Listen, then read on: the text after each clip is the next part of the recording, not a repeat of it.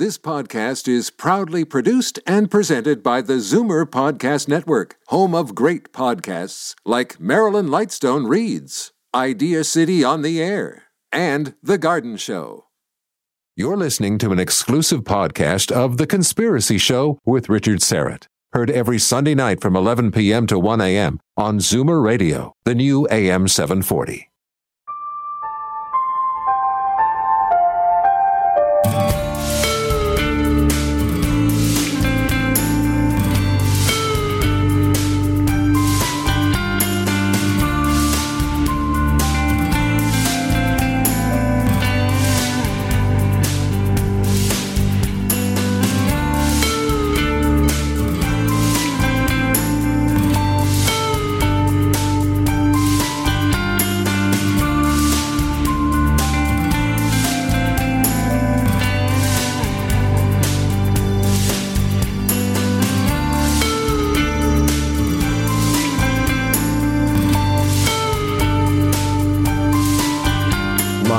From Toronto, Canada, The Conspiracy Show with Richard Syrett from Zoomer Radio, AM 740. And welcome to the Audio Imaginarium. Why do I have a echo? All right, anyway, come in, weary traveler. Hang your cloak on a peg, grab a stool, and come warm yourself by the fire. There are stories to be told, and you are among friends. Carlos Cagina is the technical producer. Ryan White is the live stream producer. Well, Happy New Year. My first live show of 2022. You know, there's an old English tradition. New Year's Day, just after midnight, we open the front door and we let that cold air come in. We welcome in the new year and we usher out the old year. This New Year's Eve, we frog marched 2021 out the front door like a bouncer tossing out an unruly bar patron. Here's your hat, what's your hurry? Coming up in the second hour, author folklorist Steve E. Asher will be here with more strange tales from the great state of Kentucky. His new book, just out hours ago, as a matter of fact, is More Curious Counties of Kentucky. This hour, well, the last 2 years, let's face it, have been pretty miserable. Now, I happen to believe this latest variant, Omicron, which has proven to be more infectious but far less deadly, could be the end of COVID.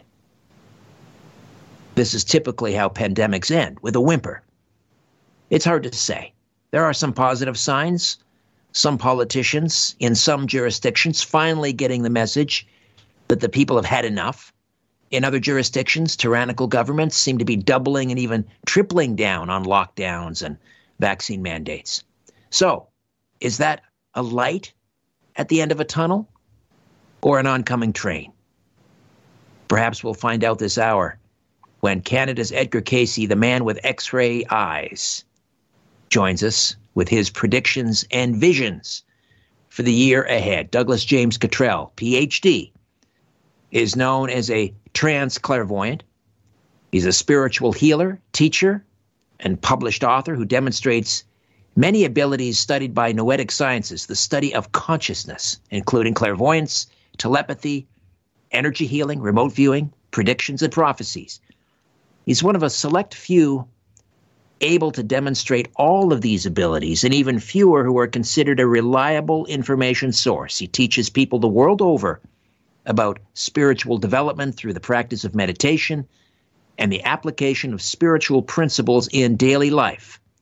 He's the author of numerous books, including Secrets of Life, The Complete New Age Health Guide, The New Earth, A Prophetic View of Our Future, Gems of Wisdom, and Conversations with the Akashic Field. Dr. Douglas James Cottrell, I presume. How are you? Happy New Year. It's a pleasure to be on the show again with you, Richard. I was reminiscing about the many, many times we've been on the show, coast to coast, your home show in Toronto. As everybody knows, you're an icon in the conspiracy show business or radio business, and I've had the pleasure of being with you on many occasions, and yet again, here we are again, a few years down the road, a little older, perhaps wiser, but it's a pleasure, and I'm in good shape. Thank you for asking. Oh, wonderful, wonderful. Any New Year traditions at the Cottrell household? You mean any of those, wake up in the morning and say, I'm never going to drink again kind of? Well, resolutions could be one, but just I mentioned this old English tradition. Maybe other cultures share it as well. You open that front door at midnight. You let the cool air in, the new year in. You usher the old one out. Some people have, some people write certain promises down on a piece of paper and then they light it on fire. Just simple little curious traditions that people have. Sometimes it's very personal. Well, in answering that, just after the stroke of midnight, I finished my Global Village radio show on Blog Talk Network, and I went to bed and I prayed. And I asked for things to happen to me, better health, and additional things in my career and my being of service. And so I prayed. And I think everyone should start the year off with that, asking the universe, asking the cosmos, asking God Almighty for a good year. So, if you will, that was my opening the door, allowing that cool, fresh breeze of change to come into my life. Well, we could all use some prayer, certainly. We've talked over the years about your method of going into a deep meditative trance, a quantum meditation, like Edgar Cayce, how physically taxing that is. And this is the method that you use to, I guess, get in touch with the Akashic field. Are you still able to do that because it is so physically demanding? Yes, I am still able. I don't need to. The idea that entering into a state of meditation, which is a revelation type of meditation, as opposed to vegetation or just simply relaxing, the getting rid of all the things in your mind, getting the monkey mind out of the way and letting all the frustrations of the day go away. But getting into that point where you can look beyond the present and into the future, going faraway places like Edgar Cayce and Ross Peterson, who was my mentor, and Paul Solomon were able and capable of doing. You enter into that state of meditation, which is the building block. It's the cornerstone. It allows you to get in touch with the intuitive spiritual gifts. And by the way, as an interfaith minister, I'm a Christian, professed Christian, and we have a church, Many Mansions Church and Seminary. We've had that for years, where we take our guidance from the book of Corinthians, which talks about spiritual gifts. So everything that I do or talk about or teach or give an example of the intuitive noetic sciences, if you will, consciousness or gifts, it's all recorded in the book of Corinthians. And you don't have to, extrapolate or interpret. It's in black and white. So the idea of being somewhat of a prophet, if you will, being able to see see the future, or seeing through time and seeing through time and space, such as remote viewing and mind projection. And as you know, we've been on shows on Coast to Coast where we've actually had the audience have some remarkable experiences at actually doing that, seeing an object on my desk from hundreds, if not thousands of miles away.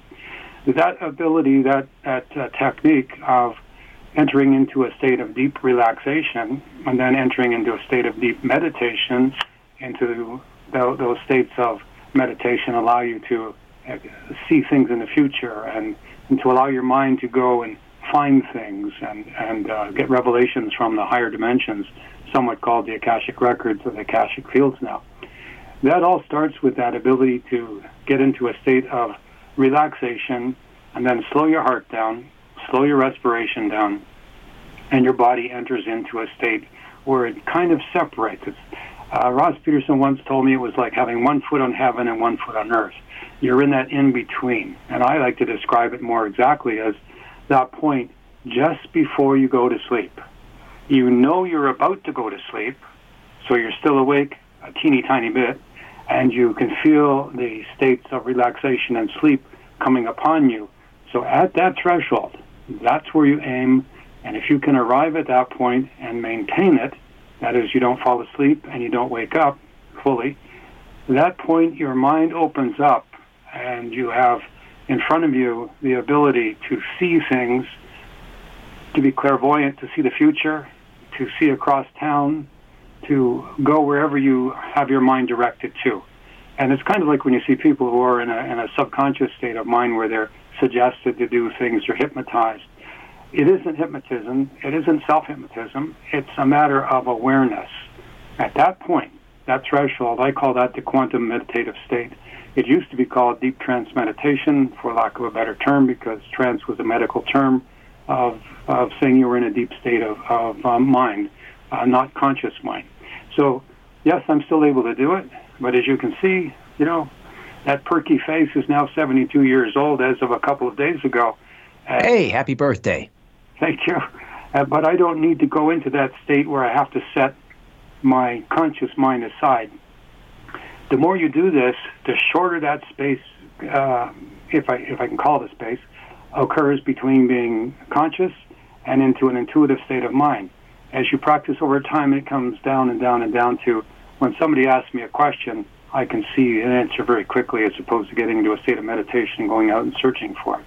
And that's the secret. Meditation and practicing on meditation, like everything else, you become very good at it. And I'm the example. I'm the last of the Mohegans, somebody once said, Edgar Cayce, Ross Peterson, myself, Paul Solomon, and myself, last of the sleeping prophets. So I take that as a compliment that I was able to manifest such, prestige, if I can call it that, to be considered similar to the great Edgar Cayce and my mentor Ross Peterson and my colleague Paul Solomon, whom I never met actually. And of course, we've been on your show many times, and we have given prognostications or intuitions or prophecies. And I think, Richard, you could attest to most everything I've made a prediction on your show has come true. Not exactly in the time we've made it, and not exactly as I said. But I would say anybody having a hard, cynical look at it, they would give me credit that most often I was right or accurate, or I could see something that was coming. Would you agree? I would agree 100%. I've said this. I think I wrote about this. I was honored to write the foreword to, I believe it was Gems of Wisdom, and I talked about our history together and how I started out when we got to know each other. I was producing a late night program. I wasn't on the air. I was producing a show, and I guess your publicist at the time called up and I said, I'm really not interested in having psychics on the show, and I relented, and you came on, and I wasn't in the station listening at the time. I went home to my apartment and I listened, and you were doing some medical, intuitive type questions, and you were just knocking them out of the park, and I was just blown away. And that was the beginning of what has become, I guess, probably almost maybe more than a quarter century we've known each other, and you probably hold the record for most appearances on this radio program. And I still to this day I don't generally have psychics on the program, but because you're more than that. You're as you've mentioned, you're a remote viewer. You're a medical intuitive, and your record speaks for itself. These days, Richard, we're taking on the title prophet. I'm living up to that prestigious, almost, mystical term. I don't want to sound religious, but it seems to fit what I do. We do spiritual healing. We do, seeing the future. Because I've been on your show so many times and other shows, I can boldly claim that I can see the future, because the evidence is there repetitiously so many times. And I remember, as you were talking just now, those times how we first came together, and you were a little, I would say, cynical, skeptical, but open-minded, which I think is something that you can hold up as a shining star to letting people on the show like me and other people. You've always been curious, but you've been also very practical, and you're quite an intelligent person. I'm not trying to flatter you. The audience knows that. And so you recognize the truth when you see it. And yes, I've been on your show many times. We've enjoyed the ups and the downs. And tonight we're going to talk more about what I see in the future. And it's not quite rosy, but I always say what I see. And I remember the last time I was on the show, I was talking about shortages from Japan, how we were going to be short of jeans and T-shirts. And I could sense a little cynicism in your voice there about, yeah, T-shirts, that's important. But what it was foreseeing the cargo ships and the shortages of garments and products going across the country. And so we had seen it, and I said it, and there it happened thereafter. And that sometimes is how you see the future. You don't get the whole picture, but you get a hint. Right. Yeah, we have huge supply chain issues. These tankers are lined up outside, is it Long Beach in California, just as far as the eye can see. And that problem is not going away anytime soon. And that in part is what is driving inflation. Also, of course, trillions of dollars that have been, just central banks printing money endlessly. So let's start with a prediction. Before we do, though, before we get into your predictions and your visions of 2022, do they come to you in dreams at night? You get up, you write them down. Do you set aside a time during the day to go into a quantum meditative state? Or do they just come to you like these fleeting images, like T-shirts and jeans from Japan, that sort of thing? Well, the idea is that being able to see the future, the more profound and revelation images come in dreams. Many of the predictions I've made on your show came in dreams. I remember when we were very early, you were still on St. Clair Avenue in Toronto, I came to the show and mentioned that I had foreseen that the center of the Earth, the core of the Earth, was spinning at a slower speed than the crust of the Earth. And I didn't understand. I'm not a geologist. I have no engineering training. And I said, but it's going to heat up the crust and it's going to heat up the oceans. And I predicted at that time up to maybe 4 degrees Celsius, which was disastrous. And I believe I challenged Dr. Suzuki on your show on air to check this out to see if this was something that was possible. Well, now we know it's a matter of fact. Scientists have shown that the Earth's core is moving at a different speed than the crust.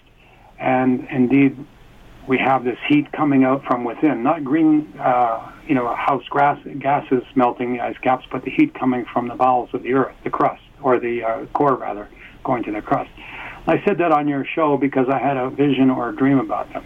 I'm very, very interested in dreams and interpreting dreams because this is the time, the end times are here.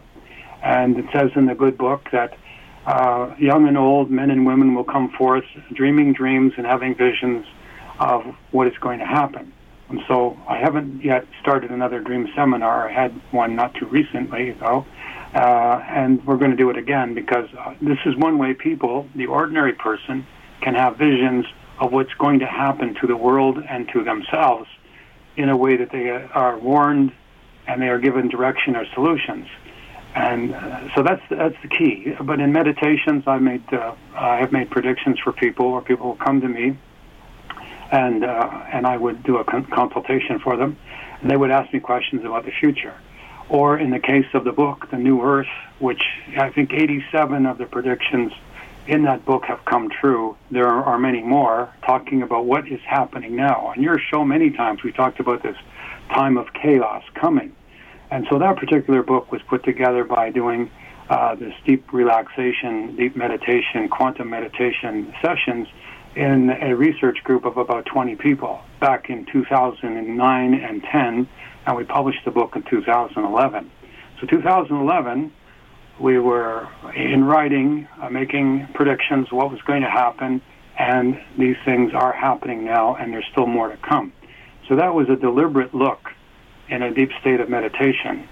But I like the dreams because they can't be adulterated. You're kind of asleep. You don't have any emotion attached to them, and you see beyond yourself amazing things. When I was in Europe, I had a dream vision of Barcelona in Spain being surrounded by two lakes that looked like parentheses. At a talk or seminar I was doing thereafter, a man came up to me in Spanish and told me that you know that Barcelona has two rivers that surround it on either side. I said, I've never been to Barcelona, but I had a vision, A, because I was in the country, B, because it was something to give to the people that I had seen, and I was predicting at that time that the Mediterranean was going to rise quite a bit. And soon thereafter, the Spanish government had come out and said the Mediterranean Sea will rise between 5 and 15 meters. Now it made sense why those rivers going around Barcelona would flood and there would be two lakes. But I had seen that without being in the area, knowing any of the geography, and it just came to me in a dream. Now, why it came, that's the intellectual mind gets curious, and I try to throw that out and say, who cares why it happened, and therefore I can talk about it to the people in Spain, which I did. And several of the people that were at that workshop or lecture lived in those areas where the rivers were. So it basically was a message for them to, maybe it's time to move or at least be prepared for flooding. Now, that was more than 10 years ago that I had that. Douglas, I got to take a time out here. We'll come back. Dr. Douglas James Cottrell, predictions, visions for 2022. If you have a question, get on board, 416-360-0740. Toll free from just about anywhere, 1-866-740-4740, 866-740-4740. And also, for those of you in the YouTube live chat at Strange Planet, we'll take your questions as well. My live stream producer, Ryan White, will curate those and send those on to me. Back with more in a minute. Don't go away. Exploring theories, uncovering facts, and offering a different view of the universe. This is The Conspiracy Show with Richard Syrett on Zoomer Radio. To speak with Richard live, call 416-360-0740 or toll free at 1-866-740-4740. Welcome back. Say hello on Twitter at Richard Syrett, S-Y because I love you, R-E-T-T. Dr. Douglas James Cottrell here with our look ahead for 2022. Trans-clairvoyant, spiritual healer, teacher, published author. Some of the titles include The Complete New Age Health Guide, The New Earth, A Prophetic View of Our Future, Gems of Wisdom, Conversations with the Akashic Record. All right, so let's just cut right to the quick here because time is short.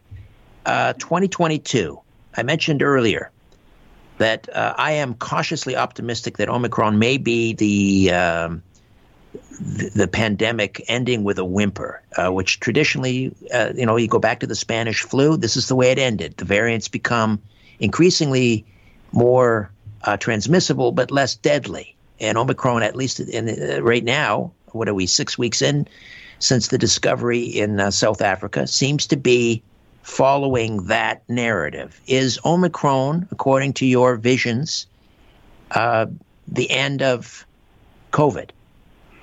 Well, I'm agreeing with you that we're on the backside of it. To start with, I was asked a question, and a fellow who does this online videos, Ramstein Regelin's YouTube video, in which when it first came out, the virus, I identified Wuhan as the source. It was an accidental spillage. I described the building. I described a lot of details long before anyone else had spoken about it or where this came from out of China. And I said it wasn't a serious virus, like it wasn't like a super virus, I think is the word I use. And again, I'm in a state of meditation, and I'm talking sort of in my sleep for people who might not kind of grasp that idea. I'm in a meditative state and I'm talking. So it's never been in that essence of a super virus. It's been a simple thing. It was spoken about in 1981 in a book, and I can't remember the title of this now. It was discovered in Dean Koontz. It was a Dean Koontz novel.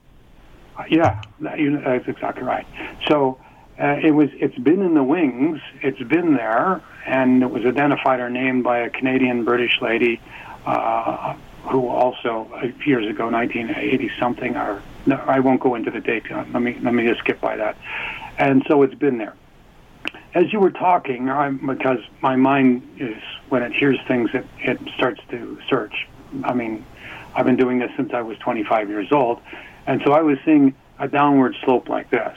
There is this flaring up of what's going on now with this contagious activity, but it's going to be short-lived.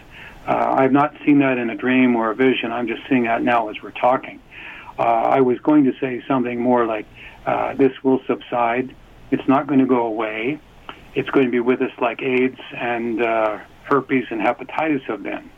But the research going into this, because as the universe gives us a big challenge or a problem, I have foreseen that this is going to, in my dreams, I have seen that this is going to lead into the discovery of how to affect people with brain tumors, Alzheimer's, and children who are autistic. Out of this research into these virus and the subatomic world, which I believe I've mentioned on your show 10 years ago, there was going to be this new research into the subatomic worlds. This is what's happening.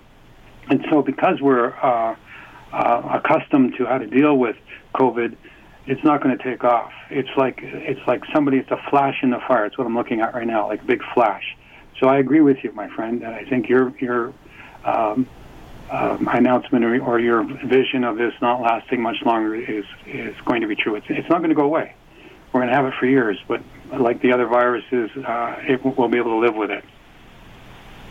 So then the second question, and what concerns me more at this point than the virus, is government reactions to it. And people like Dr. Robert Malone, who was on with Joe Rogan recently, a huge platform there, obviously, talking about mass psychosis, the formation of mass psychosis around the world, and whether governments are panicking in their response, whether they've painted themselves into a corner and now don't know how to extricate themselves from this. I'm talking about the reaction, the restrictions, the lockdowns, the vaccine mandates and passports and so forth.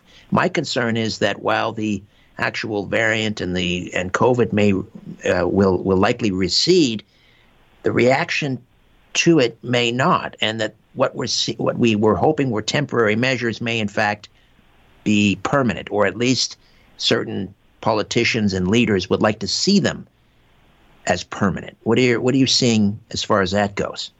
Yes. The world has changed greatly. We're never going to go back to where we were just a couple of years ago. The world has completely changed. Whether it's a psychosis or whether it's a patterning or whether it's propaganda or brainwashing or whatever term we want to put on it, that people are spending way too much time in front of a computer screen. And that means that their mind is being changed or altered. I'm talking about their way of thinking. So are the governments going to take advantage of us? Yes, they are. I've often said that politicians aren't really knowledgeable. They're reactionary. They ask for polls, they get experts, and then whoever, in my personal opinion, whoever they're talking to, who makes the best argument, or whoever they've spoken to last, that becomes policy. But there's a certain resistance, and this resistance is that we're becoming more independent thinking. There are some people who cannot be independent. They are just, they're easily led. And those are the people that are doing really strange things out there. But I would agree with you that there has been this propaganda, this mind conditioning, this education that's taken people beyond what we would normally call their conscious state. And part of my predictions are that, this change in political views, this extremism that we're seeing, this is part of what's been going on in this pented up time of COVID. And I'm not trying to pretend I know what I'm talking about as far as a scientist or a teacher or an educator. I'm feeling that there has been this interruption in our thinking, and it has caused extremes to take place. There's been more inventions and discoveries made at this time than in ever time before, speaking to a patent attorney in Kentucky. There has been more horrific things done as well, unnecessary violence. And so this polarization is affecting our basically our thinking and our personality, who we are. So I agree that this particular situation, I can see a pathway in front of me, leads to us being taken advantage of by political people who are not benevolent. They're pretending to be our friend, and they're leading us down the garden path. I can see like a lamb being led into the slaughterhouse in my mind as I've been saying that. So I would agree with that. I would say this is a time of extreme, let's say it's a time to have extreme caution, because what we're being told is not the truth. So how does it end? Does it end when I say it, COVID, the restrictions? Let's talk about just here in Canada, okay. Ontario. How does it end? It doesn't end. It continues. Okay. Where we're going to be affected is what's going to happen to the world. It's going to be a great time of difficulty. Volcanic activity is increasing. Weather extremes are occurring, and I've spoken to them on your show, my friend. I'm looking down at your picture on my screen instead of up at the camera. Pardon me for that. We're going to see more flooding and volcanoes. Watch Mount Etna and Mount Vesuvius. When you see the two of them going off, it's the beginning of the countdown where we're going to go through the fifth world destruction. And we're headed in that direction now. The things we talked about momentarily ago about the core of the Earth heating up, the ice caps are melting, which again we've spoken about on your show. You and I have had conversations about that on air. And the Earth is wobbling, the equator is bulging in and out. Nobody understands why. Well, because it's like a rubber balloon. The Earth has not the stabilizing caps of the Arctic caps as it had. And so we're going to see more earthquakes. Look, Spain and the Mediterranean, we're going to see earthquakes. We're going to see a huge earthquake that's going to come up the Great Lakes. And I have seen, I think I mentioned on the last show, that the Canadian Parliament buildings are going to slide down into the river because they're going to be, the earthquake's going to change it such that the whole building, it's like a ship, I saw it, going into the water. There's going to be more animal diseases. There's stuff going on in France and Europe right now where we have, let's call it bird flu. I'm not sure what the scientific name is. That's going to transfer itself over here into the world, in the Western world, where we're going to see shortages of meat products. And we're talking large animals and small ones. We're going to see chaos in more of our weather. We're going to see difficulties that we haven't quite imagined yet, like tornadoes and earthquakes coming up through Kentucky and Tennessee, the weather patterns going from the Gulf towards Maine. And these are the things that are going to change because we're going to run out of products. There's going to be shortages of everyday products. And I'm not talking about tomorrow. We've been talking about things like this on your show for a while, and on my own radio show as well, The Global Village, and on my website, DouglasJamesCottrell.com. In my book, The New Earth, as well. Not trying to plug, I'm just saying that I have these things out there. And so, is this the big, the disease, is this the big scare? No, this is the red flag. This is the red herring. This is something that's a mirage. What's really going on is the extreme and the political nature of who we are around the world. And also, the world itself is reacting because the Earth has a consciousness of its own, shall we say, and the way we think is what transferred into the continents or into the planet.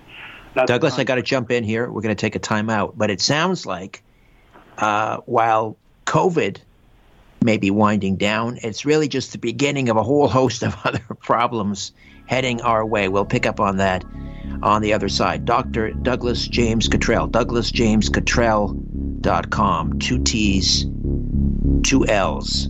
Dr. Douglas James Cottrell is back with more in a moment. Don't go away. The world is being pulled over your eyes. This is The Conspiracy Show with Richard Syrett from Zoomer Radio. To reach Richard, call 416-360-0740 or toll free at 1-866-740-4740. All right, Douglas, this is a short segment, so let me see if I can just pin you down on a couple of quick items here, and then we'll take some questions from the YouTube live chat.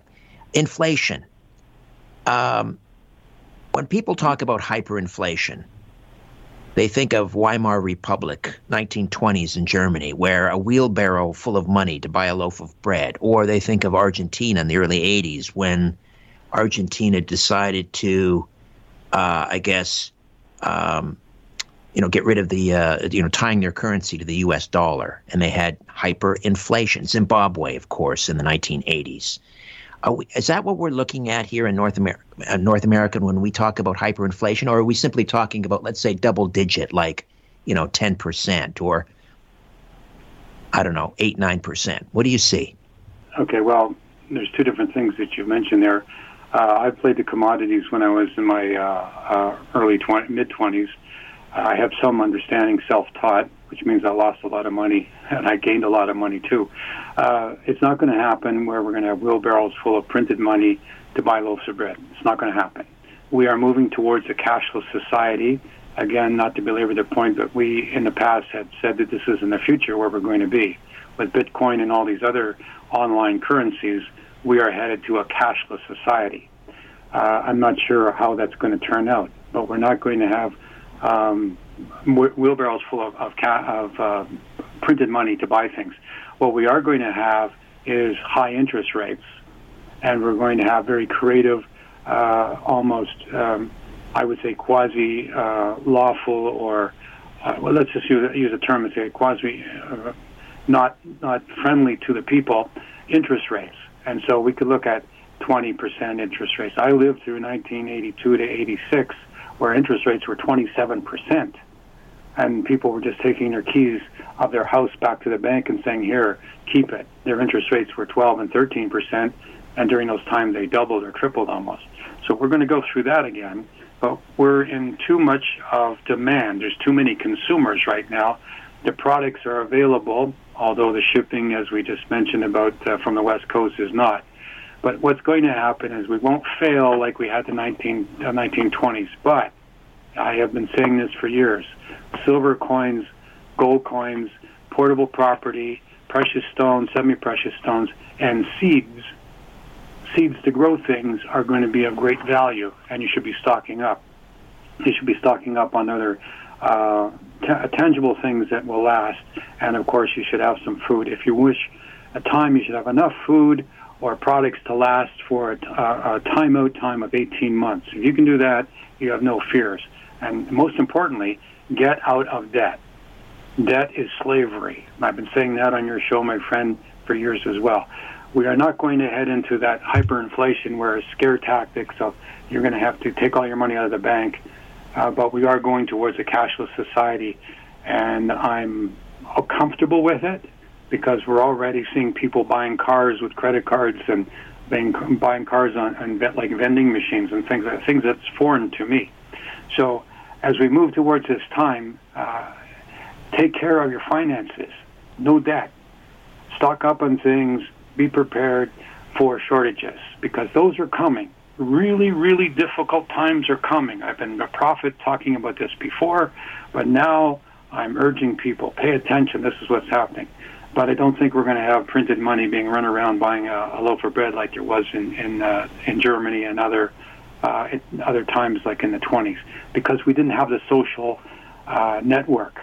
We didn't have the demand. We didn't have the internet, which is a very powerful social tool, and it can persuade the minds of millions of people in a moment.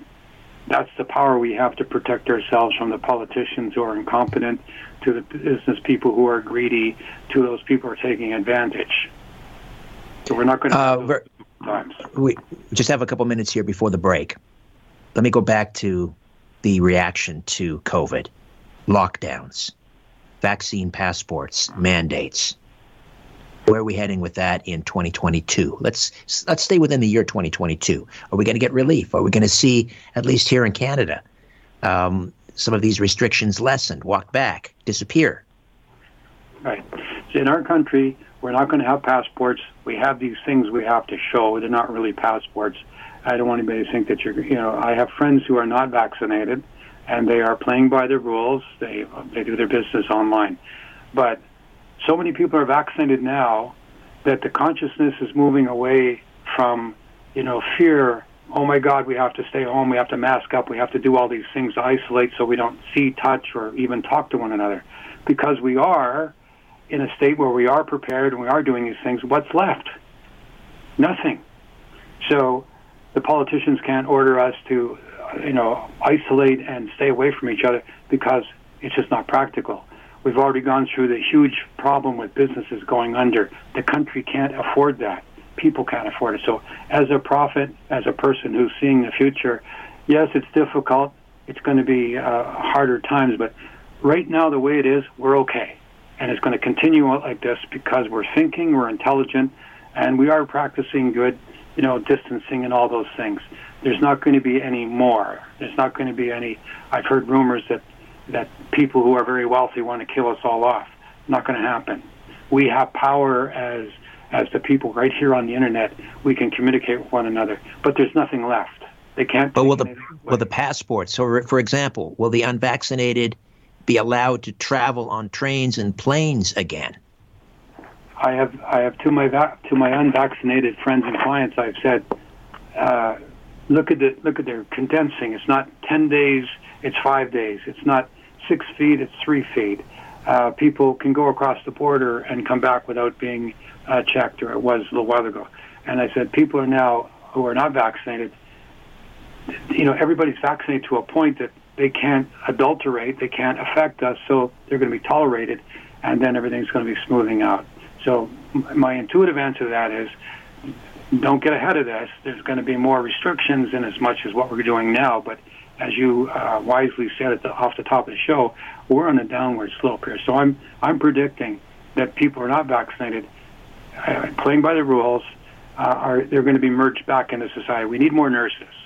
And some of the nurses are not being vaccinated. We need more football players and basketball players, and some of them aren't vaccinated.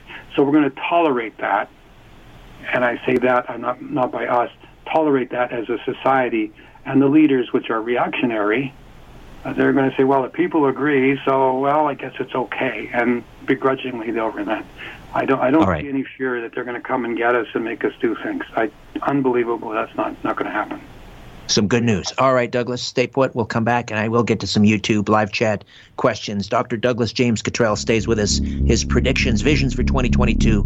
Back with more in a moment. Don't go away. This is no place for the naive or the faint-hearted. The Conspiracy Show with Richard Syrett from Zoomer Radio.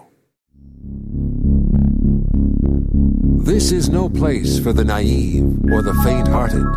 The Conspiracy Show with Richard Syrett from Zoomer Radio.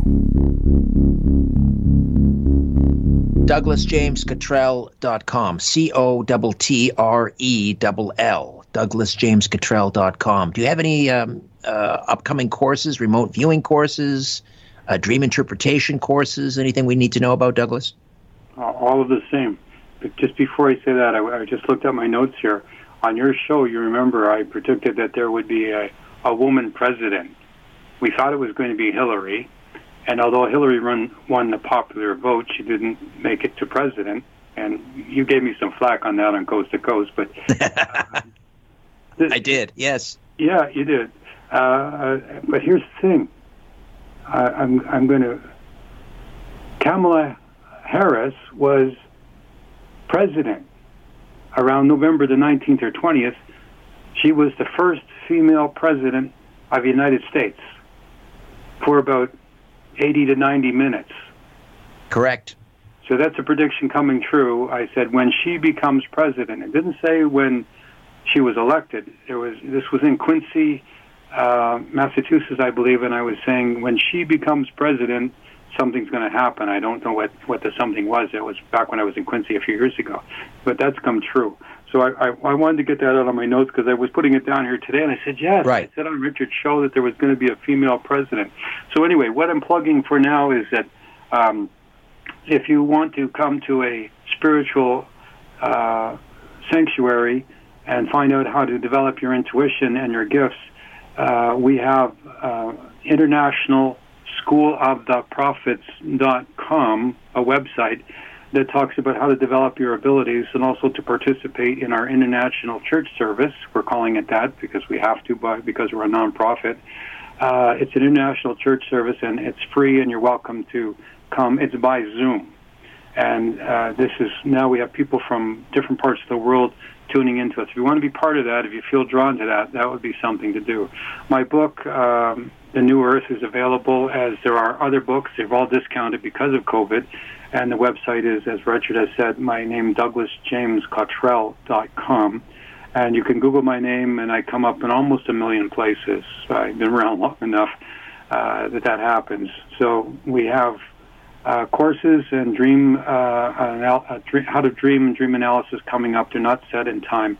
But if you're interested in developing your own intuition and you want to come to a spiritual church, a Christian church, if you will, we're international, but we're interfaith.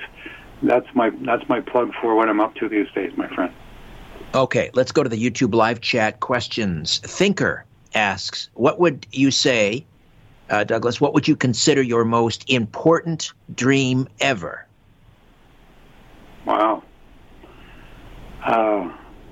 Well, I've had spiritual deities appeared to me in my dreams. I would call those visitations.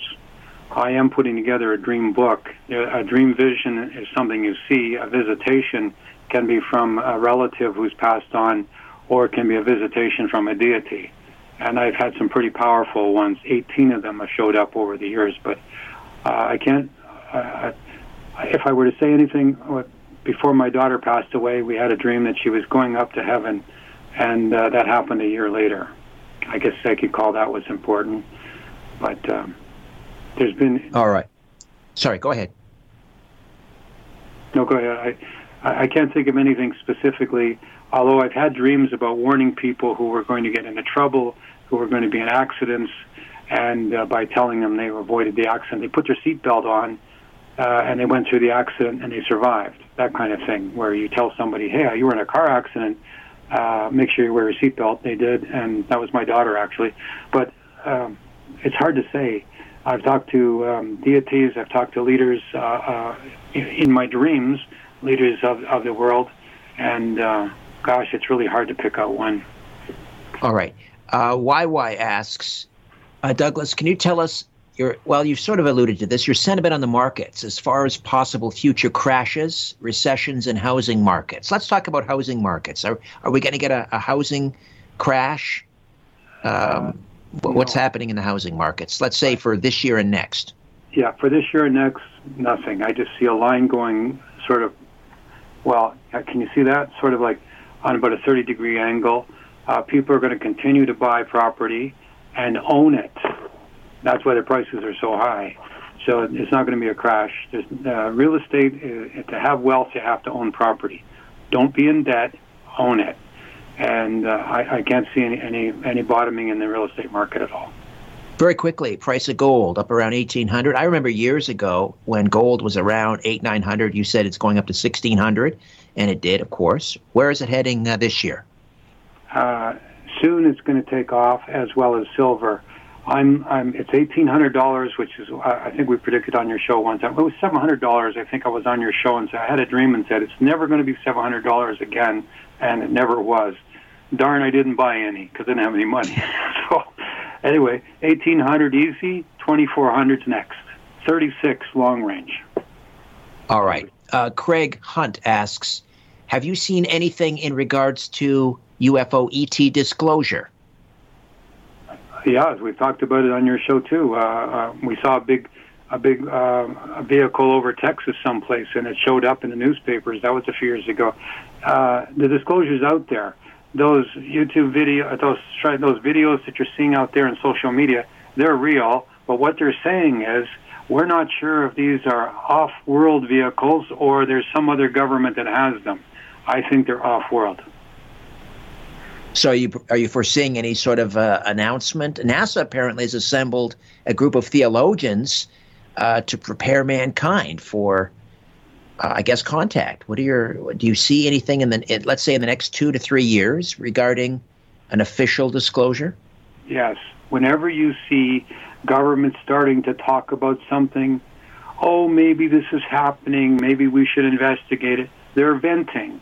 They're preparing for us. There is a formula on how they don't indoctrinate us, but they let us become accustomed to it. So somebody says, there's those military guys on those videos we saw, those jet fighters are flying UFOs. Oh yeah, I saw that. What's for lunch?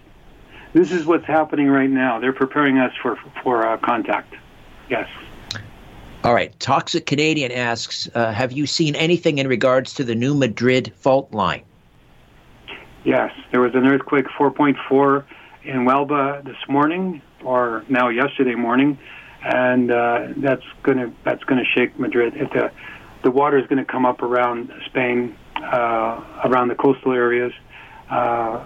Somebody else I know has seen people walking in from the sea, and that was maybe San Sebastian. I had seen the water coming right up in the north part of Spain, and this other person was Polish, so it's maybe going to happen in Poland. But I haven't seen, the Pyrenees are safe. That's the backbone in Spain. But around them, there's going to be more quaking and shaking. Yes, absolutely. All right, Douglas, let me see now. We've got about a minute here. You've written a number of books while you were in a quantum meditative state. The Complete New Age Health Guide, I think, was written while you were in a trance, and you dictated the entire book to your son, Douglas Jr. Any plans to do that again? Yes, there's Volume 2, which will be lower body, stiffness, hips, muscles, tendons, abductors, all that kind of edema, those situations. It's in my mind. We're talking about that. We're working on a dream book. It's more like everything that goes on while you sleep, because visitations, out-of-body experiences, seeing all those things that go on at night that we call dreams. I'm defining it. I'm going to have a dream dictionary. So that's the next one that's going to come out, but the rest are available provided I keep on going here. So there's more books. The website's DouglasJamesCottrell.com. Pick up the New Earth book. It's got proven. The predictions that I had said, they're proven, they're there, and there's more coming. The ones about Syria and Turkey and atomic stuff.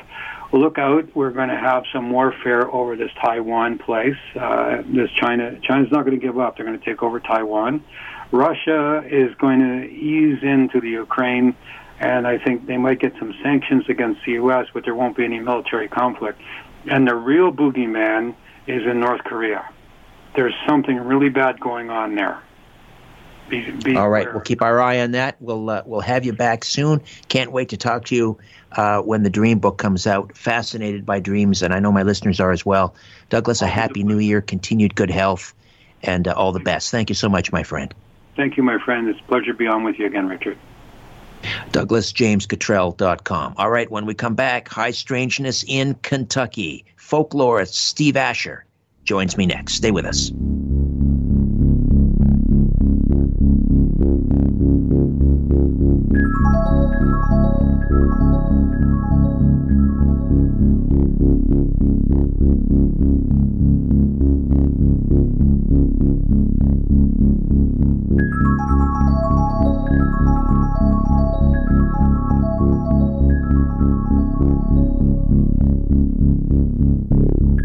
Where there's smoke, there's The Conspiracy Show with Richard Syrett from Zoomer Radio.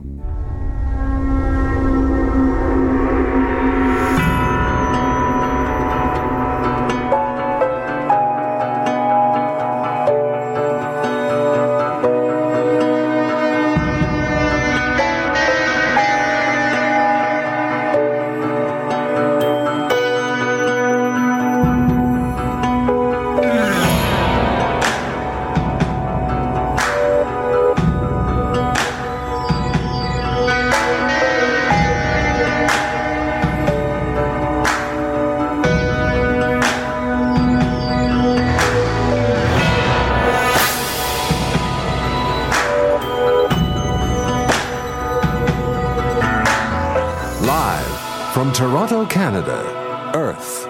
The Conspiracy Show with Richard Syrett on Zoomer Radio.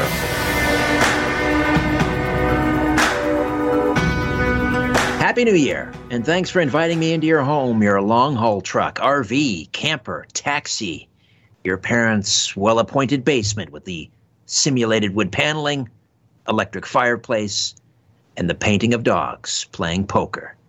Your loft, that greasy spoon just off the interstate, and your cabin in the woods. Carlos Cagina is the technical producer. Ryan White is the live stream producer, and we are live streaming on my YouTube channel, Strange Planet, and also my Rumble channel, Richard Syrett's Strange Planet. The unique Commonwealth of Kentucky is in our spotlight this hour. What is it about the bluegrass state that lends itself to so many tales of high strangeness? Could it have something to do with the Appalachian Mountains being among the world's oldest? There's the Pennyroyal Plateau, a geological and geographical area that stretches from Hopkinsville in the west to the Appalachian Mountains in the east and north to the rolling bluegrass of Lexington. The entire Pennyroyal region is unique in that it's a karst region characterized by sinkholes and caves. There are haunted locations like the Waverly Hills Sanatorium in Louisville, but that's just scratching the surface. In fact, virtually every county in Kentucky, and there are about 120 of them, 120, has a tale of high strangeness, hauntings, cryptids, unsolved mysteries. And my guest this hour has tackled every one of Kentucky's counties. He's back with his second volume on the subject. Paranormal researcher Steve E. Asher is a native of Princeton, Kentucky. He's also a published author with multiple books to his credit. He's an artist, a podcast host, and musician. He's a fan of horror and paranormal subjects. Previously, Steve worked over 10 years in law enforcement and as a correctional officer. He's a long-time researcher of the strange and unusual. He's traveled worldwide in pursuit to learn of legends and folklore from other cultures. He's an avid lover of the nighttime.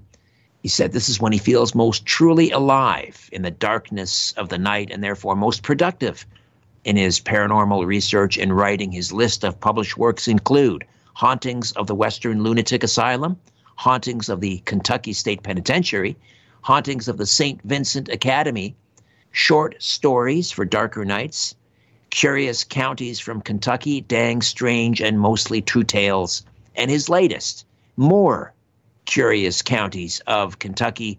Steve Asher, welcome back to the program. How are you, my friend? Thank you for having us here. Oh, my pleasure. My pleasure. So, I know I've asked you this before, but it continues to confound me. Not only Kentucky, but you're a native of Kentucky, but the whole Appalachian region. I mentioned, the age of, I think the Blue Ridge Mountains next to a mountain range, I think in South Africa, are among the world's oldest, like over 1 billion years old. Does that have something to do with why Kentucky and Appalachia seem to be a focal point of hauntings and paranormal activity? What is it? Is it the fact that it's they have these karst regions, these subterranean levels to Kentucky, caves and caverns? What's going on there? It's one of those things. It's a lot of times these things come down to faith. I try to go on the scientific method with these things, but when you jump off into the elements of folklore and things of that nature, you're going to have to, like you said, have that element of suspension of belief. From the scientific part of everything, of course, karst systems are full of water.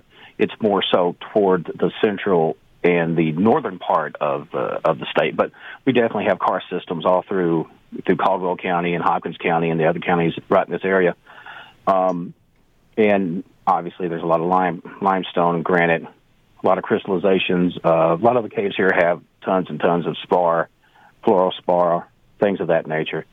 And anything that interacts with electromagnetic fields just like a radio, like the old school radios that used to have the crystals in it, can channel and put out a certain amount of frequency. So, and we all know that humans respond to frequencies,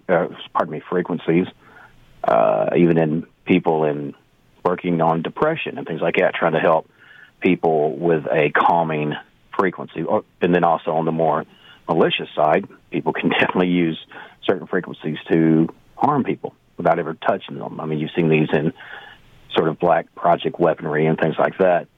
So, I don't know. I definitely think it's that. And a lot of Kentucky was hunting grounds. It was sort of almost kind of considered a bewitched area. It was there to use, but it was almost like it was unclaimable because it seemed as soon as someone got on top of a hill, there was another person waiting to knock them down. And this goes pre-Native Americans all the way up to today. There always seems to have been a lot of blood on the ground. Right. So you had is it the Shawnee and the Cherokee, two of the more primary Native American tribes in the state. Were they warring constantly? Was there a lot of bloodshed between those tribes as well? Well, honestly, again, that falls under who you'd speak to. I know there was always that natural, what would you call it? Everybody was jockeying for position. Everybody wanted to make sure that their tribes and whatnot was able to survive and flourish and whatnot. But obviously there was warring between tribes, and it was just one of those things that some were a little bit more hardcore than other ones. I know, again, there's so many places here that's named after, Chief Parduk and Chief Katawa, things like that, just in the little town of Katawa, or they call it Katawa here, a little variation on the original name. But it is one of those things you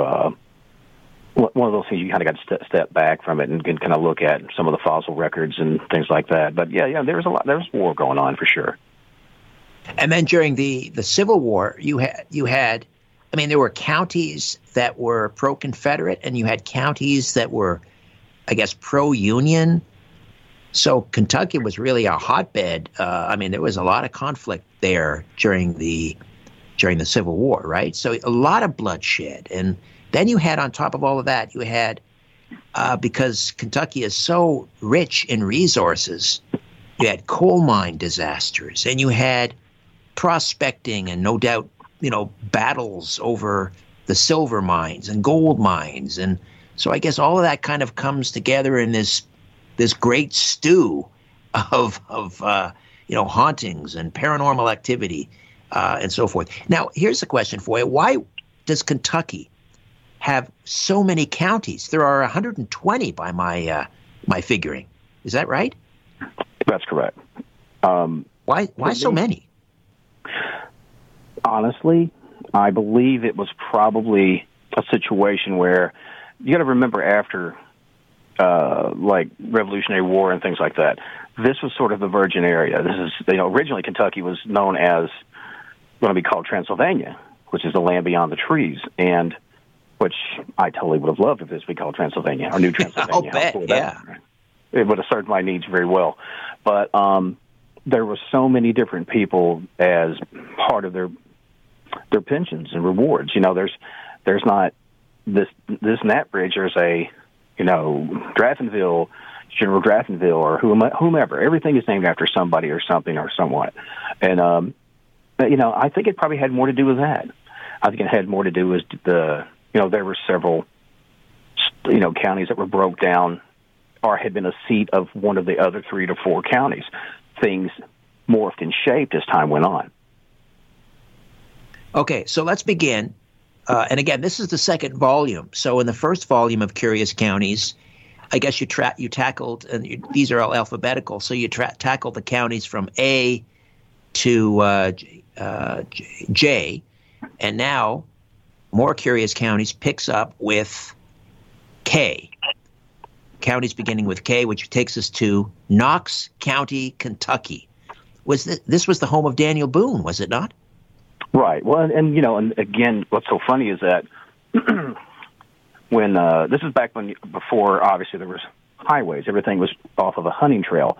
That's why we have so many darn accidents here. I mean, deers are everywhere. And it's like, well, why are they all on the road? Because we decided to take over their hunting trails, and because it was easier to lay down the streets. But yeah, he was very big, and obviously in this area and in Kentucky folklore. And as you'd mentioned, there was a lot of rich coal deposits and things like that, and a whole lot of different reserves, oil reserves. A lot of people don't realize that we do have oil here. Obviously natural gas is a big thing, but there were, you were talking about, there's an area which is now known as Gilliam Hill, which Daniel Boone had helped map and do all that. And a lot of people refer to this spot as Booger Mountain. I don't pick the names, folks. I won't ask why. Well, no, okay. Booger here is like, a booger is like a scary kind of entity. A haint is a ghost, things like that. It's just the little southern twist that, for whatever reason, there it is. Okay. Don't try to understand it. Don't try to change it. Just go, okay. It's all right. how you have to go. Booger Mountain. Booger Mountain. And it was very strange that some years later, and I'm sure you guys have probably heard of things like the old ghost stories, Red Savine, right? All those haunted 18-wheelers. And this is, I don't know if this is the start of that or not, but there was supposedly a spectral Saturday night visitation by one of these 18-wheelers. And it's a situation where they would almost run people off the road. I mean, people would seriously come up, almost go off down into off the Appalachians and stuff. And they would come up and they were trying to get over, and they're trying to find some way off the road. And what would end up happening, this thing would either barely miss them, or in other situations, actually partially go through the side of the vehicle where the driver is. And you would see that the passenger would watch that go through them in this sort of holographic rush. Think of like Ghostbusters when the old, was it like a subway or something come ripping through past one of the guys, and he's sitting there very, very shook. It's very much like that, except instead of being on the ground, you're several thousand feet up in the air. And this is something that had continued and still does. And a lot of times people will avoid certain areas, especially on Saturday nights, due to that fact. So how far back does this specter of a ghost truck go? Well, they really found a lot of these reserves probably around 1900. And, we've had automotives for a hot minute. So, there had always been, again, Booger Mountain. That was way before the semi come into play there, but there had always been high strangeness, to quote the late, great Art Bell, going on up and down that mountain. Have you ever been on that stretch of road? I have not. I was able to travel out in eastern Kentucky up around some of the Appalachians, out where we discussed like the Kentucky meat rain in the previous book, and around Owlettsville, Kentucky. And but yeah, I've been able to go down, check out places in Tennessee along the trail and whatnot. So, but that particular spot I have not. I'm not sure if I want to, especially on a Saturday night. Right. So from Knox County to the next county alphabetically is LaRue, and this is the childhood home of Abraham Lincoln. So much history here. We just talked about Daniel Boone in Knox County, and now the childhood home of the 16th president, LaRue County. What's happening there? Well, as you'd mentioned, this was the childhood home of Abraham Lincoln, and it's one of those things, it depends on who you talk to. As a Canadian, there are certain stereotypes. They're not always bad. You guys are very, very polite. I will give you that. And but then they also have certain things going, well, no one can. In the old days, obviously there were Civil War issues, but we're going, hey, this is our president. This is wonderful, and we cling to those relationships, and it's really fun to be able to, like you said, have presidents come from there. You were talking about that county. Hodgensville, Kentucky, was actually the county seat of that, and it was around 1816 that the family moved from there onto Indiana. And this is right around the same time Mary Shelley had, wrote the Frankenstein novel. And it was something that happened. There's a thing called the Mount Tambora explosion. Okay. I have heard of, like, the Great Russian explosion that happened many, many years ago, but I'd never heard anything about this. But apparently it was one of the largest eruptions in recorded history. I did not know this. That's the great thing about when I write these things is, like, I had no clue. I had no clue about it. And apparently it had spread lava well over 100-mile kill zone, blocked out the sun, killing a lot of crops. And there was a lot of dark elements to this chapter. It touched on, there were several people that straight starved to death or froze to death just because they didn't have the resources to make it. And there was no FEMA. Thank God for for whatever your belief on FEMA is. If somebody can bring you some help, especially with the tornadoes that we recently had, it's good to see some outreach. But obviously, that wasn't there. But not only was the starvation element there, the death of that, then again, people would loot, turn violent on each other. It's that common denominator. And sadly, sometimes people go for the most basic survival element, and sometimes it means taking someone out, and that's unfortunate.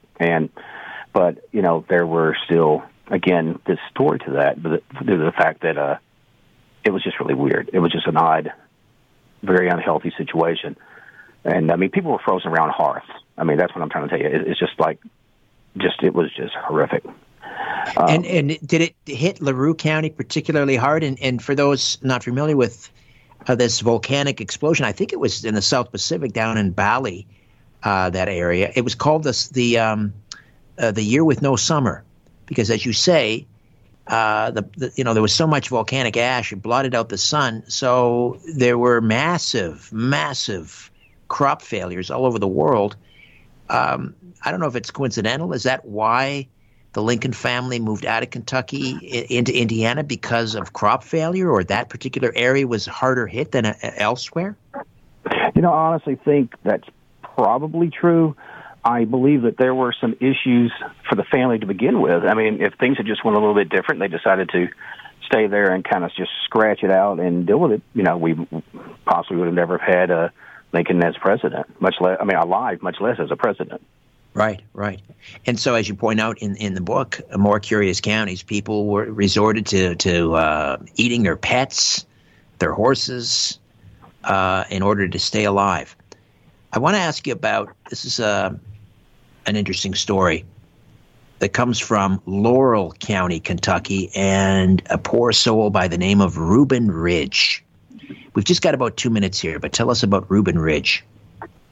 Man, that's one of those things where, oh my God, it was so interesting because it's Reuben Ridge is, like I said, there's so many lush fields in that area that, a lot of people obviously loved all that and stuck to a lot of the faith and the things of their fathers. That's one of those things. A lot of times you will have that kind of situation going on, which is funny. They had a thing known as the Battle of Wildcat Mountain up in that area. That was during the Civil War. And then, of course, there was actually the first fried chicken apparently began there. And they actually have a World Chicken Festival, which is really strange. But yeah, it is really odd that there's so many elements of that along with that particular story you're talking about. Now, he was this sort of gentleman. He was pretty hardcore. Okay, he was a very hardcore guy, and basically, they said that the legend says that he was a very despondent and locked in a fit of depression over a recent breakup with his girlfriend, that he had climbed on top of his Grand Red pickup truck and loosed himself up, as we would say here, and let his feet slip off the cab. Now, you will have people, if they're driving that particular place, they will have certain paranormal activity there. They will hear the sound of tightening ropes. They will have, the trees are cracking sound. Some people say it's the trees moving. Some people swear it is the fractured neck bones of this boy. So he hanged himself. In other words, he put a noose around his neck, fastened it to a tree limb, and got up on the cab of his truck, and then basically just slid off and hanged himself. Right. Yeah. He just let go of this world. And again, I hate that some of these are dark. Some of these are dark stories. Not of them are, but it is that situation where you do have that situation. Do people see? Did they see an apparition that they believe is Reuben Ridge? What I've understood is it's sort of like because of the trees and the leaves, they will sort of see motion swinging, like pushing the leaves back and forth, almost like something's unseen, but sort of a human outline, not a full-on apparition. Which that's enough for me. Likewise. I don't think I want to see that. All right, Steve, we'll take a time out. Steve Asher, folklorist, and his latest is More Curious Counties of Kentucky. Back with more in a moment. Stay with us. Loose lips sink ships, and sometimes corporations. Got something to say? Call Richard Syrett now at 416-360-0740 or toll free at 1-866-740-4740. Big Brother is listening, and so are you, to The Conspiracy Show with Richard Syrett from Zoomer Radio. To speak with Richard, call 416-360-0740 or toll free 1-866-740-4740. Welcome back. Steve E. Asher is with us, and he's got another one out just hot off the presses, More Curious Counties of Kentucky. This is really volume 2, and he's basically looking at high strangeness in each and every county, all 120 in Kentucky. This has to be just based on the name alone. It should be a movie. Maybe there has been a movie made about cannibal cowboys. Where in Kentucky do we find cannibal cowboys? I need to know because I'll give it a wide berth. Well, like you said, it's one of those things that you have. You do have that element of warfare, and it is sort of a thing where you're going to have pretty dark elements come out. And there were certain groups, as we had mentioned before on another show, we were touching on the elements of the Hart brothers, and we talked about some of their dark elements, rape gangs and whatnot. And it was a thing of more or less not only just going in being militia or mercenaries to going straight on and to just literally consuming everything about it. And that's what that situation was. You have certain people not only just on the trail, but you did have certain people that would go and become more or less pariahs, and they would systematically do this. And it wasn't so much like a Donner Party situation. It wasn't so much like an issue where you were trying to basically keep off the what do you call it? Just starve off starvation. That's a silly thing to say, but push off starvation. You would have that situation of it was their love of that human flesh.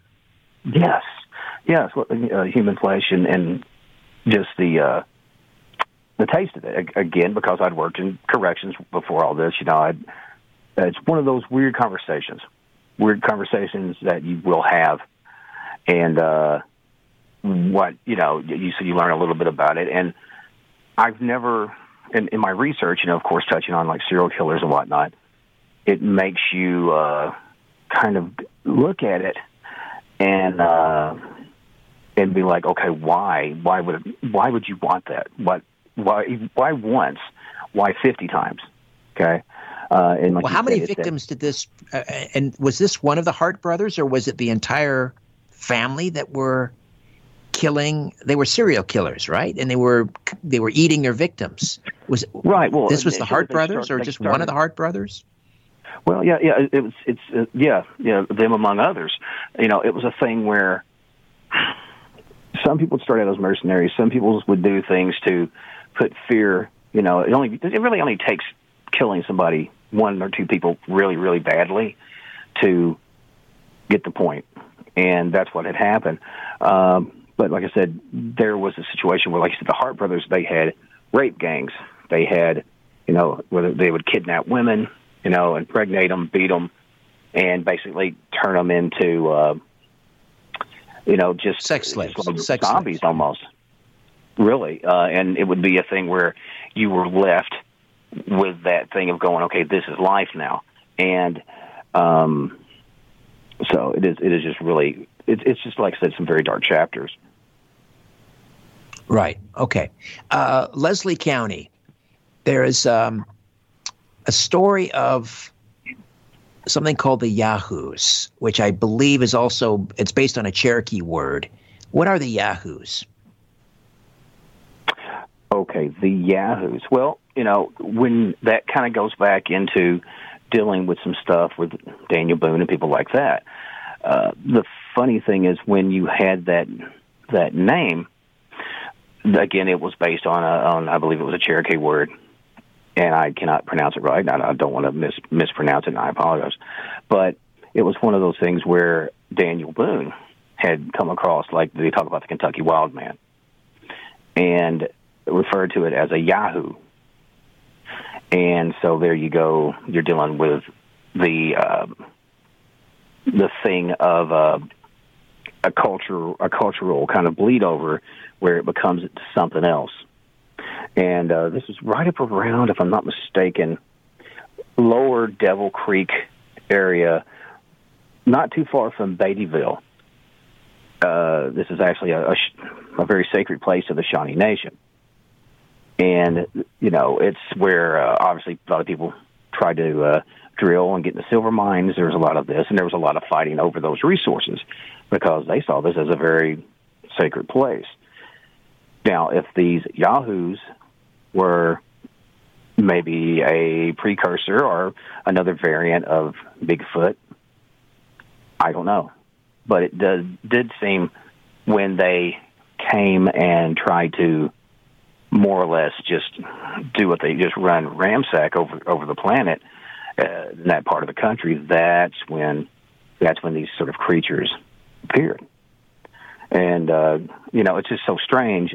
You hear stories like that, and this is a very well-respected, especially during the time, an explorer, he's a war vet, a fighter, a very solid guy in the circles he was in. So you have to kind of look at it more than just, is this guy having a nip, on the hunting trail or whatever. This guy took his stuff very seriously. So in other words, Daniel Boone himself had encounters with the Yahoos, whether they were the wild men or Bigfoot.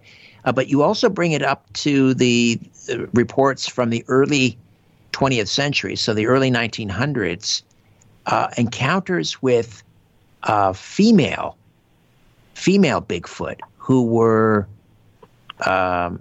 terrorizing people, taking prisoners, killing small children. Yes, and it's one of these things that, and again, I know there's a lot of Bigfoot hunters out there that don't want to hear that, and that's I don't even know what to say. I don't have a dog in that fight, if you were, but there was, I believe, Yahoo was the pronunciation I was looking for originally, but apparently, there was a lot of interactions that did include kidnapping, rape, and even child murder. I've heard of where apparently these creatures would, not call them creatures because they're not acting very human, but they would more or less grab men on the trail, make them sex slaves, and they'd have like these sort of half-human offspring. And I don't know if maybe that is what, you hear of certain Bigfoot that have more human elements. I've even heard some supposedly can talk in sort of a little bit more of a sophisticated click style of communication. But I don't know. I mean, no bodies have been uncovered, so who knows? But it's, again, I wouldn't have thought that. I wouldn't have thought that in Kentucky. I just wouldn't have thought we would have had anything like that. So hybrid human Bigfoot children, basically, running around. Yes. Unbelievable. All right. We've got about 3 minutes here before the break. I just want to dial back to some of your earlier books. The Kentucky, the penitentiary in Kentucky. Did you work there? You were a corrections officer. Did you work in that particular penitentiary, or was it closed by then? No. Kentucky State Penitentiary is going to be open until, I don't know. We will cut and slice and butter a piece of bread 6 ways. That's just how, it is in the South anyway. But anything in corrections, it's going to have 4 or 5 lives before it's ever done. It's still up and running. They have made certain changes to keep up with modern health codes and safety issues and whatnot. But no, it's still, there's no sign of it shutting down. But yes, I worked there between there and the what they call the Farm Center, which was a minimum to medium security facility. I'd worked there for over 10 years, and also I'd worked as a deputy jailer in that sort of capacity before getting into what I'm doing now. At the Kentucky Penitentiary, was it your? Did you have a father or a grandfather who worked there on death row, or? Well, okay. Here's the thing. My pop, who's no longer with us, he started out working as a prison guard back in like the 50s. So he started there, and his dad did not dig it at all. He did not care for it. That's because my dad's dad was a bootlegger and counterfeiter, and due to the fact that his son was now working in law enforcement, he couldn't get jobs. It was my dad who said, well, you can get a job, just not the sort of jobs you're talking about. Which is funny because my grandfather actually went on to become a gravedigger for the local mortuary in Princeton. And so I always say, what do you get when you have a convict and then a prison guard for dad? You end up with a writer eventually. But yeah. No doubt. Well, thank God your grandfather, a bootlegger, counterfeiter, gravedigger, and his father worked in corrections, and then we have Steve Asher, folklorist. We'll take a quick time out, Steve. We'll go back and delve into some of the more curious counties of Kentucky. Back with more on the other side. Don't go away. PIN numbers, passcodes, social insurance numbers. If they make you wonder how private they are, here's 2 more numbers. 416-360-0740 or toll free at 1-866-740-4740. Folklorist Steve Asher is with us. More Curious Counties of Kentucky. This is Volume 2. He takes a deep dive into each of Kentucky's 120 counties, and each has a tale of high strangeness. Now, we were going back to your work as a correctional officer at Kentucky State Penitentiary. You told me once that you were very curious. You went up to, I guess they call it like the Green Mile, and you sat in the electric chair. What was that like? Well, this is sort of it's tradition. It's a ghoulish tradition, but a lot of times they would take newer folks in, show them the death room, which to also state the fact that this is a very serious place to be. And so some people would sit in it, some people wouldn't. I'm like, that's fine. So I was sitting there and I was thinking about it, and I was thinking like, okay, well, what would these men be thinking about? So we're sitting there, and, I kind of brace up. I know they're going to tie your hands down, pull your legs up against the seat. And I'm thinking, what am I thinking right before the switch is tossed? And I'm thinking, only thing I would know to do is like if anybody had a big brother or whatever, and you know they're getting ready to frog you in the arm or whatever, punch you in the chest or something, you sit there, you brace yourself. You flinch. And, yeah. Yeah, right. You kind of lock your body, and that's the thing with electricity. It makes you seize up. And so as I was thinking about that, I kind of gripped my hands on the wooden handles of the chair, which is known as Old Sparky, and it's killed a lot of men. And so anyway, that happened, and I kind of got up, and I noticed it felt really weird. And I had kind of looked under the hand pad, and there was all these little half moons, and I thought that was really curious. These little brown or black half moons, and so I spoke to the gentleman, and I was walking off. We were leaving, and had sort of an odd feeling in the room, and I kind of had wiped my forehead because it was hot down there, and I kind of smelled something, and I had a weird smell in my hands, which I know what it is now. It's death. But I asked the man, I said, what's for those half moons under there? He says, well, that's when they go into a death grip, and their nails dig in, and they just basically just steam.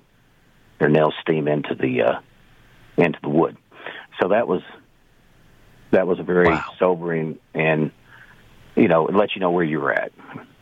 For me, I always try to take the job serious, and so, yeah, that was a sobering moment for me.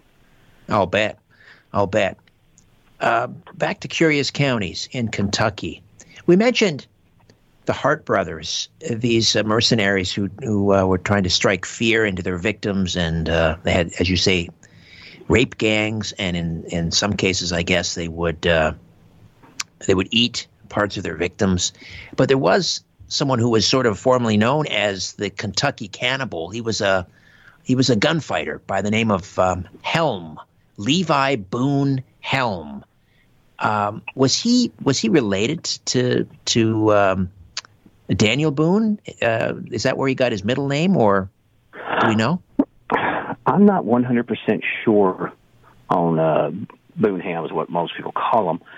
He was around like 1828, I think he was born, and I don't know. I mean, it could have very well been some distant thing to him. Which, I mean, obviously he was a mountain man himself, Old West style gunfighter and serial killer, and that's the thing of where he did have that panache for eating human flesh. Now, although some of it was in survival situations, but he really had no qualms about it, and had even been accused of attacking some of his trail mates with he had like a Bowie knife, and he'd always want to be throwing that around and do all this sort of stuff. And he was very, very well versed in riding horses and throwing weapons and stuff like that. And he did very, very well in the circle of getting out there and exploring and whatnot. But he was very much about serial murder and cannibalism. It just, I don't know, it's for whatever reason it kind of got into your system for the better part of it. And there's a thing where even when he would kill people unrelated to this, there was always that element of him consuming them. Right. You tell the story of him going back, killing somebody, eating them, and then he himself was injured, and then when he recovered, he went back and he ate the rest of this victim. Yes. Yeah, you're going back for his kill. He had actually said, many of the poor devil I've killed at one time or another, and the time has been that I've been obliged to feed on them some more. Wow. And he was defiant right to the end, right? When he was on the gallows? Yeah. He knew what he was. It is very weird to, most guys have a certain element of repentance or even feigned repentance, but no, not this guy. Right. You write here that He jumped from the hangman's box before it was kicked out from under him as a final act of defiance. Yes, like I say, right. he was not going to go gently into that good night. All right, we'll take another quick time out. We'll come back with folklorist, author Steve Ashers. We'll get to some questions from the YouTube live chat, as well as we discuss high strangeness in Kentucky. Back with more in a moment. My name is Richard Syrett. Providing the evidence and letting you draw your own conclusions. This is The Conspiracy Show with Richard Syrett on Zoomer Radio. Folklorist Steve E. Asher is here. His new one, brand new one, is more Curious Counties of Kentucky. And were you affected at all by the tornadoes, Steve? Here in Princeton, especially where my brother, I would say, lived. He's alive, but his home is gone. The whole area out on the south side of Caldwell was pretty decimated. Nothing like Dawson Springs or Mayfield, Kentucky, but definitely there was a lot of carnage. A lot of people didn't make it out. So I was lucky enough not to be on that side of town when that come through, but definitely have been, involved with, aiding, things like that. We did like toy drives and stuff for the kids for Christmas and all that kind of stuff. And that's one of the good elements that I've seen so far. I don't like the people looting and all that, but there was that, it did bring a lot of people together, which is what you're supposed to do in times of dark times like that. There was something I actually heard about that I was going to mention if I got a second. There had been apparently reports of different situations of either be it a guardian angel or some sort of benevolent presence. There's been several people that we'd spoke to. I was actually in Mayfield today visiting, checking on some family, and there were several different people that mentioned either having like a get down in the back of their head, or almost had somebody felt like they pushed them down before the storm hit. There's been people that have talked about seeing, I don't know what you would call it. There was a lot of lightning in this tornado, so it could have been any element. It could be the electromagnetic field being affected by the storm, barometric pressure. But some people had mentioned what they thought they had saw was something like that would be considered an angel. So, be it a guardian angel, I don't know. But it was, that just struck me as pretty strange. I'll say. All right, to the YouTube live chat. Von Strasberg is Von Strasberg is in the Rumble chat and is asking, Steve, do you have any stories about Laurel County? Apparently, his ancestors settled that town, Laurel County. Any stories?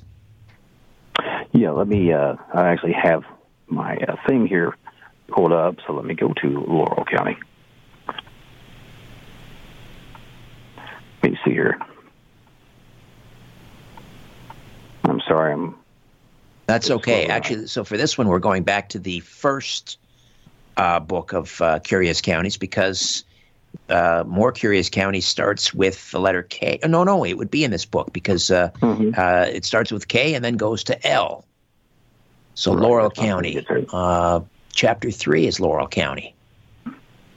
Yeah, Laurel County was actually the one that talked about the Tambora explosion. Yes. That's Abraham Lincoln's whole town. No, there was one I was going to say in Laurel County, and this had to do, let me get back down there to it. Oh, that was the story of Reuben Ridge. Right. We talked about about Reuben Ridge. There was another one I was going to tell you. I just have to get back to it, where there had been an explosion, and we had talked about some mine explosions and whatnot, and they were not for sure what had happened, but there was people reporting that supposedly that there was I guess you would call it a goblin. A goblin that had apparently messed up some of the some of the equipment. And this is like on the mountain. It's up on Oven Fork. And supposedly this is in Letcher County.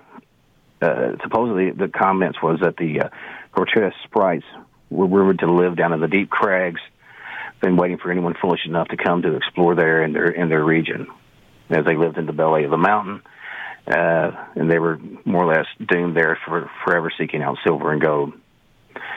Again, it sounds really funny, but to this day, coyotes avoid that area. Not a lot of people want to try to apparently build in that area. There just seems like it's just bad mojo in that area. So take it for what it's worth. But, is it without, a possibility of being something like that? Who knows? Gary New, I'm guessing, asks, are there many Bigfoot sightings in Kentucky? Gary adds, I don't really think of it as a Bigfoot state. Well, you got to understand. I mean, there's still a lot of open areas in Kentucky. I mean, it's very much, a lot of lakelands, a lot of wild game, a lot of deer. So why not? A lot of cave systems for things to hide. People don't think about Kentucky being like Mothman, but right across from West Virginia, there's parts of Kentucky that are also affected with like the sightings of things that resemble the Mothman. So it's one of those things that I would not say it is as famous, obviously, as parts of the out west and up, the mountains and Seattle area and things like that. But it's there's stuff going on, and you can also touch on things like goat band and things like that. There's a lot of stuff going on, and again, because most people, it's sort of a flyover state for some, unless they're about kind of getting into the pastoral areas and the history. But there's a lot more going on here than just bourbon and fried chicken. I'll say McGuffin County. Tell me about this, because there's something about a blood curse in McGuffin County. Right, like I'm actually bopping down it right now. Sorry, it takes me out a minute. That's all right. Chapter 14, McGuffin County. McGuffin, yes. Well, it's funny that the people there in that area, a lot of people were known as, and I'm sure I'm going to mispronounce this, the Magulgans, I believe, and it's actually an Arabic term, and it's spelled Melonjin, and it's more or less a derogatory term to these people, and it's just really, really strange, because there's people talked about lost tribes of everything touching on with Viking pygmies, descendants of giants. All this different stuff is tied in to these people, and it's what's really weird is that they were able to do like DNA and dispel this myth that all this was going on, but there was that talk of a blood curse, and that these people were very much kind of pushed off, again, pariah type situations, and that's where they were more along the mountain ranges and through eastern Kentucky, parts of Tennessee, Virginia, and even North Carolina, even a few northern states as well, and that they have their own kind of culture and their roots. And they get, of course, ties up with Native Americans, African slaves, some elements of Europe and whatnot. But for whatever reason, it's how it is. You're in a small, isolated area. It's very easy to become kind of demonized, especially if you have any kind of racial elements going on, with the aggressors toward whomever. But it's interesting, because, like I said, these people have actually embraced their heritage and embraced their various roots and stuff like that. So it's pretty cool. All right. Thinker asks, Steve, what county do you find the most interesting or mysterious? If you had to pick one out of 120 counties, which one would it be? Steve, I know that's a hard question. Man, yeah, that is extremely hard to say. Man, it really depends on what you're looking at. If you're looking at, I always had a thing for the for like the Kelly Green Man invasion. You know, when they talked about, you know, Kelly is up there in Hopkins County, and Geraldine Stith and her family and stuff has really kept that alive. And it talked about basically there was a family in the 50s, and their farm came under attack by a group of what they said were aliens. And they had a heck of a shootout. I mean, there was bullets through everything, and it ended up having a lot of national attention. At first, it was kind of like, you know, oh, these crazy rednecks are out there dipping into that corn hash, you know, whatever, that mash. But it was taken seriously enough that the Army came there, and the Army supposedly took samples of stuff on the farm. So for me, I just always thought that was really interesting, that for a long time, these guys were kind of like the joke of the county. But at the end, they really had the last laugh, because then that strange event became part of what the county was known for.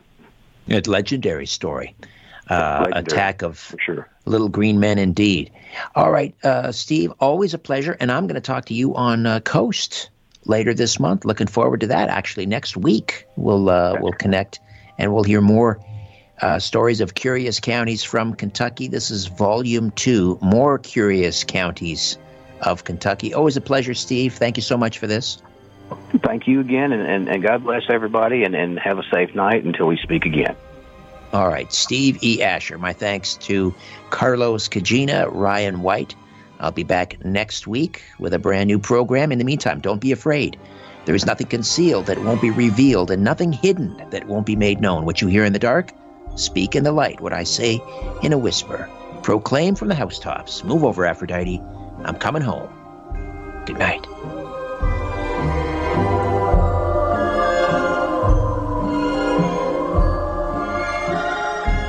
This podcast is proudly produced and presented by the Zoomer Podcast Network, home of great podcasts like Marilyn Lightstone Reads, Idea City on the Air, and The Garden Show.